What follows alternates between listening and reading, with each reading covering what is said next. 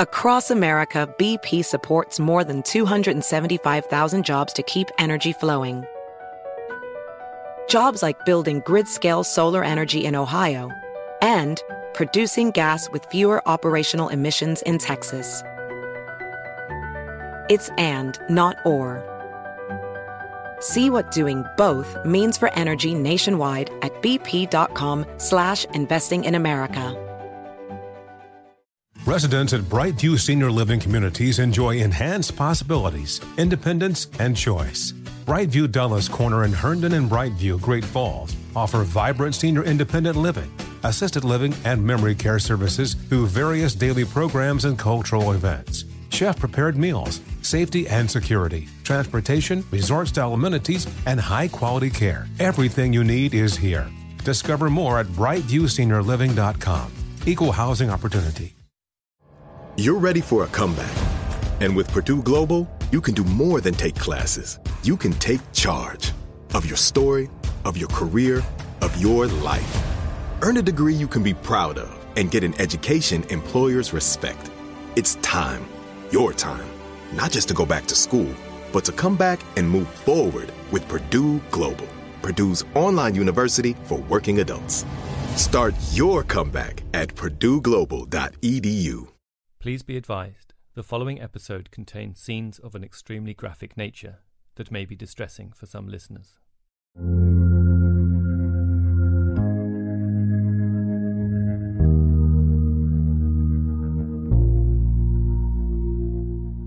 You're listening to Unexplained with me, Richard McLean Smith.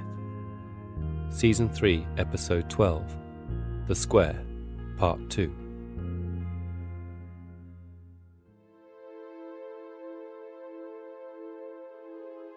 Although the disturbing Dear Boss letter, as it will come to be known, was received at the Central News Agency on September 27th, it is a further 2 days before it is passed on to the police, who swiftly dismiss it as a hoax. Later that evening, back in the Whitechapel district of East London, P.C. Lewis Robinson is patrolling Aldgate High Street when he sees a crowd of people gathered around something on the ground. Drawing near, he realises it is a woman sprawled out on the pavement, drunk. P.C. Robinson pulls her up and implores her to stand, but as soon as he lets her go, she slumps against the wall and slides down slowly back to the ground. Half an hour later, with the help of a colleague, Robinson takes the woman to Bishopsgate Police Station and places her in a cell for the evening. When they ask her name, she tells them only it is nothing. Minutes later, she is fast asleep. It has just gone midnight when station jailer George Hutt hears the unknown woman singing softly from her cell. When he checks on her, she asks to be released, but Hutt insists that she remain there until she is able to take care of herself. Outside, a storm is brewing above the streets of Whitechapel.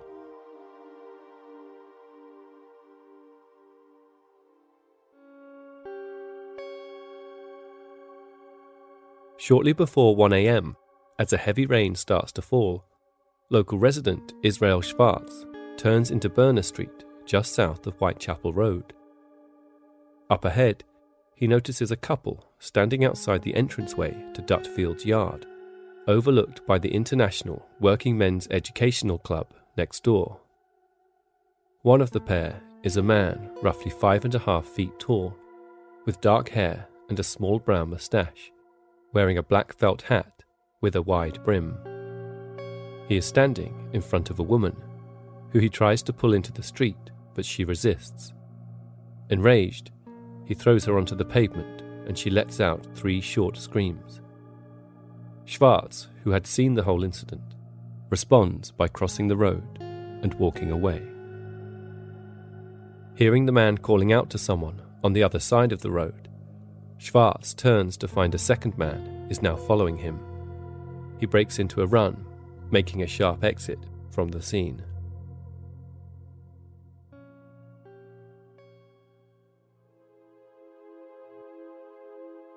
Back at Bishopsgate Police Station, Hutt, the jailer, has been instructed to make more room in the cells Deciding the unknown woman is now sober enough to be released, he agrees to let her go in return for her giving him her name. She replies it is Mary Ann Kelly, though in truth it is Kate Eddowes. The 46-year-old Eddowes was originally from Wolverhampton in the Midlands of England, but had spent the last 7 years living at Cooney's lodging house in Flower and Dean Street, where she later met and fell in love with a man called John Kelly. Only the previous day, Eddowes and Kelly had been forced to pawn a pair of Kelly's boots to afford their last meal. "I shall get a damn fine hiding when I get home," says Eddowes, as she leaves the police station and steps into the night. "Good night, old cock." Hutt watches as she heads off in the direction of Aldgate High Street, where she had been found earlier.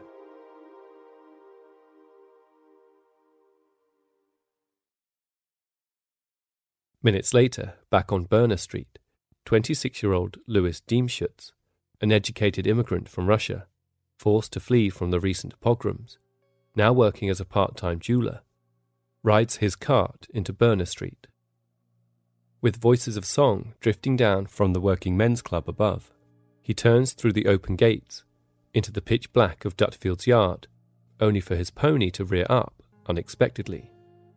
Something was lying on the ground just in front of the cart. Probing at it with his whip, he found it to be soft and lumpen, before realizing it was a woman, lying unresponsive and probably drunk, he thought. Jumping down from the cart, he lit a match and held it into the gloom, having just enough time to confirm it was indeed a woman lying there, before the wind blew it out. After unsuccessfully trying to rouse her, Louis grabbed a couple of members from the club to give him a hand.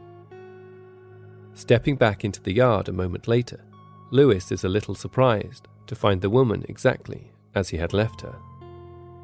One of the men took another match, lighting it before holding it down to the woman's face and dropping it with a scream. The flame flickered gently on the ground, illuminating the horrific, glistening tear across the throat, from which her blood was still oozing out onto the road. They also saw a black crepe bonnet lying in the mud beside her, and a bunch of grapes clutched in her hand, before a sudden wind snuffed out the match and restored the darkness. Lighting another, they checked for any signs of life, but found none, though the body was still warm, suggesting death had occurred only minutes before. A doctor, arriving minutes later, pronounces the woman dead at the scene, having suffered 2 deep cuts to her throat, similar to Polly Nichols and Annie Chapman. But something of the scene suggests the killer might have been disturbed before they had completed what they had started. Policemen arriving soon after waste little time in corralling all members of the nearby working men's club into Dutfield's yard and ordering them to stay put until they were satisfied they had not been involved. That the members of the club were largely Jewish, socialist or Irish did little to dampen police suspicions of their possible guilt. Meanwhile, a mustachioed man, late 30s to early 40s, wearing a loose-fitting pepper-coloured jacket and a peaked grey cloth cap, is walking swiftly through the streets of the East End, moving west from the vicinity of Berner Street toward Duke Street.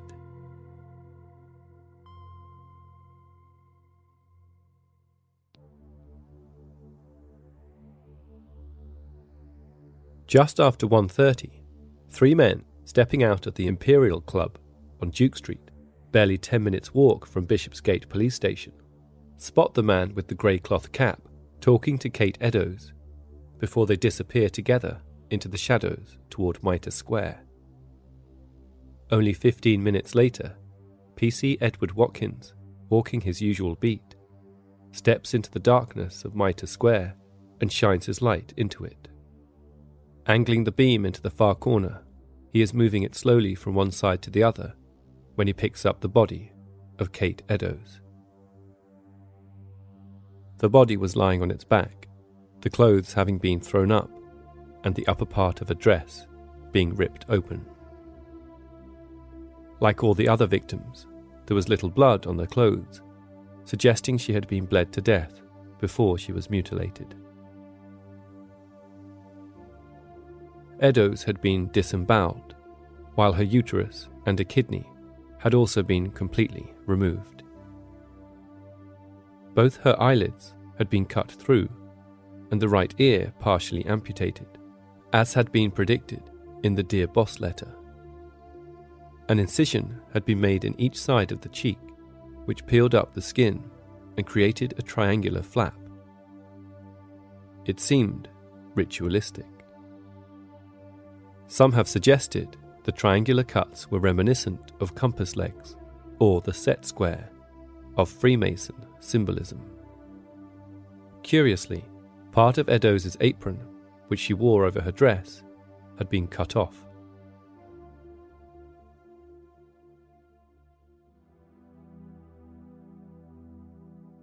An hour later, PC Alfred Long is walking down Galston Street only 5 minutes from Mitre Square when he notices a scrap of fabric on the ground in front of a doorway. Pointing his torch toward it, he realizes it is covered in blood. Moving the torch up to the door, he discovers some graffiti written in chalk that he is convinced had not been there when he came by 30 minutes ago. It reads, "The Jews are the men that will not be blamed for nothing." Long heads immediately to the nearest station to report his find. The scrap of blood-stained material is later identified as likely being from the apron that Kate Eddowes had been wearing. 2 hours later, Sir Charles Warren, Commissioner of London's Metropolitan Police and prominent Freemason, is woken up with news of 2 further possible victims of the apparent East London serial killer. Strangely, however, rather than head directly to the crime scenes, he heads instead to the doorway on Galston Street. After taking a while to analyse the peculiar message, he orders it immediately to be scrubbed off. Shortly after, he is led to the scene of the night's first murder, where 5 separate witnesses tell him the victim had been holding a bunch of grapes when she was murdered. Later that morning, before news of the murders has hit the newsstands, a postcard arrives at the offices of the Central News Agency, reading, "I was not kidding, dear old boss, when I gave you the tip. You'll hear about Saucy Jackie's work tomorrow. Double event this time. Number 1 squealed a bit, couldn't finish straight off. Not the time to get ears for police. Thanks for keeping the last letter back till I got to work again. Jack the Ripper." Are you always taking care of your family? Do you often take care of others and not yourself? Now it's time to take care of yourself, to make time for you. You deserve it. Teladoc gives you access to a licensed therapist to help you get back to feeling your best, to feeling like yourself again. With Teladoc, you can speak to a licensed therapist by phone or video. Therapy appointments are available 7 days a week from 7 a.m. to 9 p.m. local time. If you feel overwhelmed sometimes, maybe you feel stressed or anxious, depressed or lonely, or you might be struggling with a personal or family issue, Teladoc can help. Teladoc is committed to facilitating great therapeutic matches, so they make it easy to change counsellors if needed, for free. Teladoc Therapy is available through most insurance or employers. Download the app or visit teladoc.com/unexplained podcast today to get started. That's teladoc.com/unexplained podcast.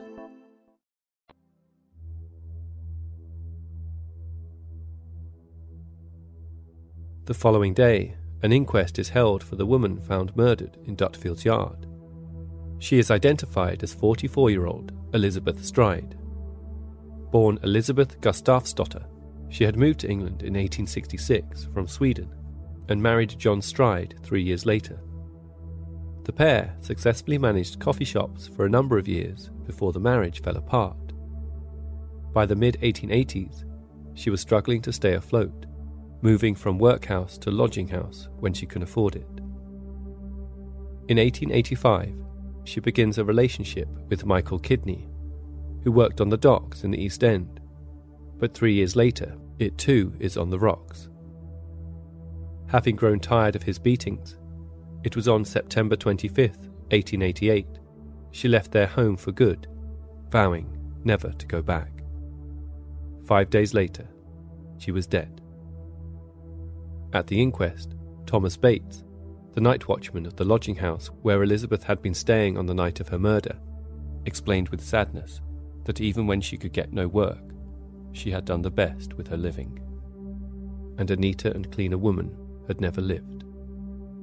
What wasn't mentioned at the inquest, however, which was presided over by lawyer and also prominent Freemason Wynne Baxter, were the grapes that had been seen in Stride's hand by 5 different witnesses. It was an admission made all the more intriguing since only 2 doors down from where Stride's body had been found, off Berner Street, was a greengrocer's, which coincidentally sold grapes. With the possibility that the shopkeeper might have sold the grapes to Elizabeth, or more likely, whomever had given them to her, there was a good chance he had seen the killer. Strangely, for some reason, the police seemed little interested in this line of inquiry. 2 days later, however, an extraordinary story is published in the London Evening News. The article owes much to the work of 2 private detectives who, having decided to conduct their own investigations into the crimes, took the trouble to interview the greengrocer on Berner Street. What he told them was startling.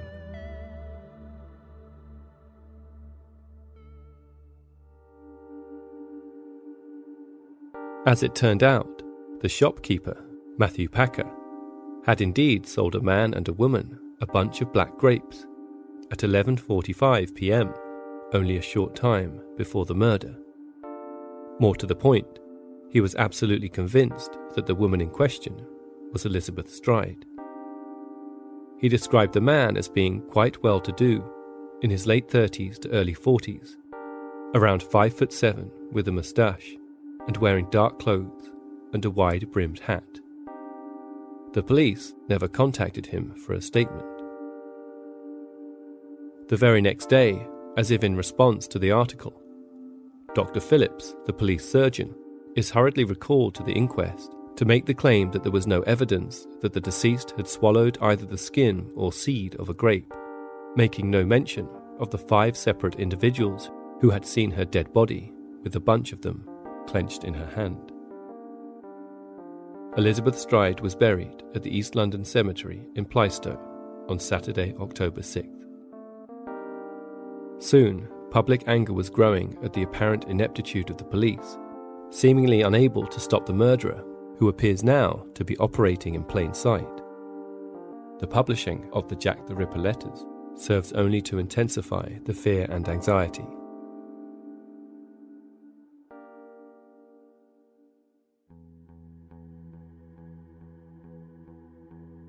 In early September, the Whitechapel Vigilance Committee had been formed by a small group of East End businessmen concerned that the recent murders were bad for local business. The committee, led by George Lusk, would meet at the Crown Pub on Mile End Road at 9 p.m. each evening, and from there begin their patrols of the local streets until the early hours of the next morning. On October 16th, George Lusk received a small cardboard box in the mail. He opened it to find half a human kidney preserved in wine. A letter accompanying the gruesome gift read, "From Hell. Mr. Lusk, Sir, I send you half the kidney I took from one woman and preserved it for you. The other piece I fried and ate, and it was very nice. I may send you the bloody knife that took it out, if you only wait a while longer. Signed, Catch me when you can, Mr. Lusk." The piece of kidney was taken to nearby London Hospital, where it was examined by surgeon Dr. Thomas Openshaw. He identified it as human and from the left side of the body, similar to the one that had been removed from Kate Eddowes' body.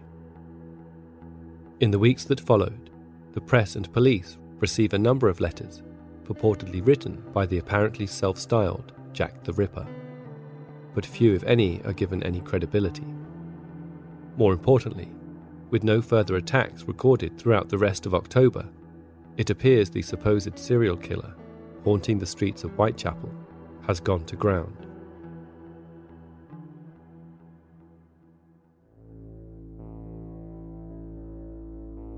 On November 9th at 2 a.m. in the morning, Whitechapel resident George Hutchinson is walking past Flower and Dean Street when he is approached by Mary Jane Kelly, a young woman he knew from the area. The 25-year-old Kelly asks Hutchinson if he can lend her some money, but he is unable to spare any. Saying their goodbyes, he watches her approach a man further down the street.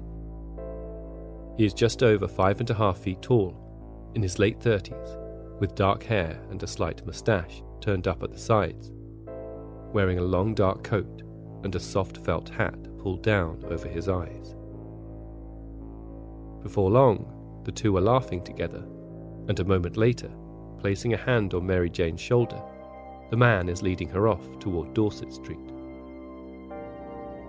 Concerned for his friend, who he knew to be an occasional sex worker, Hutchinson followed Mary Jane and the mysterious man all the way to Miller's Court, where the young woman lived. Hutchinson waits there until 3 a.m, when he is satisfied she was not in any lethal danger, and makes his way home. Mary Jane had shared the flat with her on-off boyfriend Joseph Barnett, but the two had broken up recently due to her habit of inviting friends to stay when they had nowhere else to go. Mary Jane was 6 weeks behind on the rent and had little choice but to work that night. At 10:45 the next morning, Thomas Bowyer, assistant to the landlord, arrived at Mary Jane's apartment to collect her overdue rent.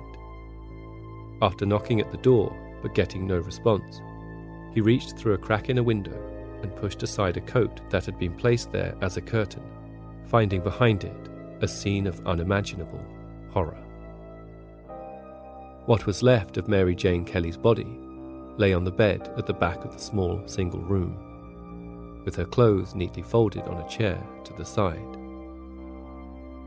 The entirety of the abdomen and surface of the thighs had been carved away, so much as to reveal the thigh bone. The muscle and skin that had been removed was piled up on a side table. Her uterus, kidneys, and one breast had been placed under her head.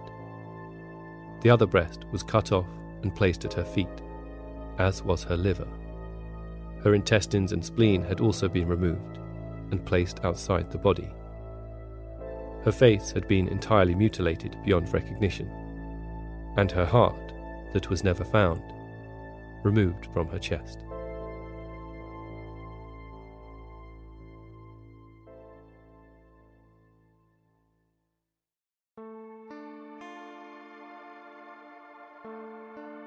At her inquest, a devastated Joseph Barnett chastised himself for getting annoyed at her for letting her friends stay in their apartment, recognizing that she only did it because she was good-hearted and did not like to refuse them shelter on cold, bitter nights.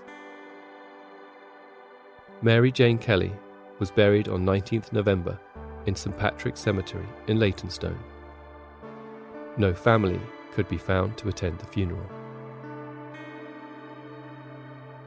Kelly is widely thought to be the fifth and final victim of the murders associated with the name Jack the Ripper, though many believe a number of attacks prior to the murder of Polly Nichols, including the murder of Martha Tabram in August 1888, could well have been perpetrated by the same man, the identity of whom remains to this day unknown.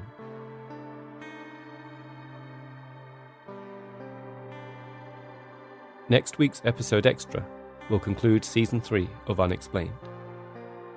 Fear not, however, it will be only the briefest of pauses before we return for Season 4. Thank you once again for all your support and encouragement for the show, and as ever, for taking the time to listen. If you enjoy listening to Unexplained and would like to help support us, you can now go to unexplainedpodcast.com/donate www.pt.2.com/support. All donations, no matter how large or small, are massively appreciated. All elements of Unexplained are produced by me, Richard McLean Smith. Please subscribe and rate the show on iTunes, and feel free to get in touch with any thoughts or ideas regarding the stories you've heard on the show. Perhaps you have an explanation of your own you'd like to share. You can reach us online at unexplainedpodcast.com or on Twitter at unexplainedpod.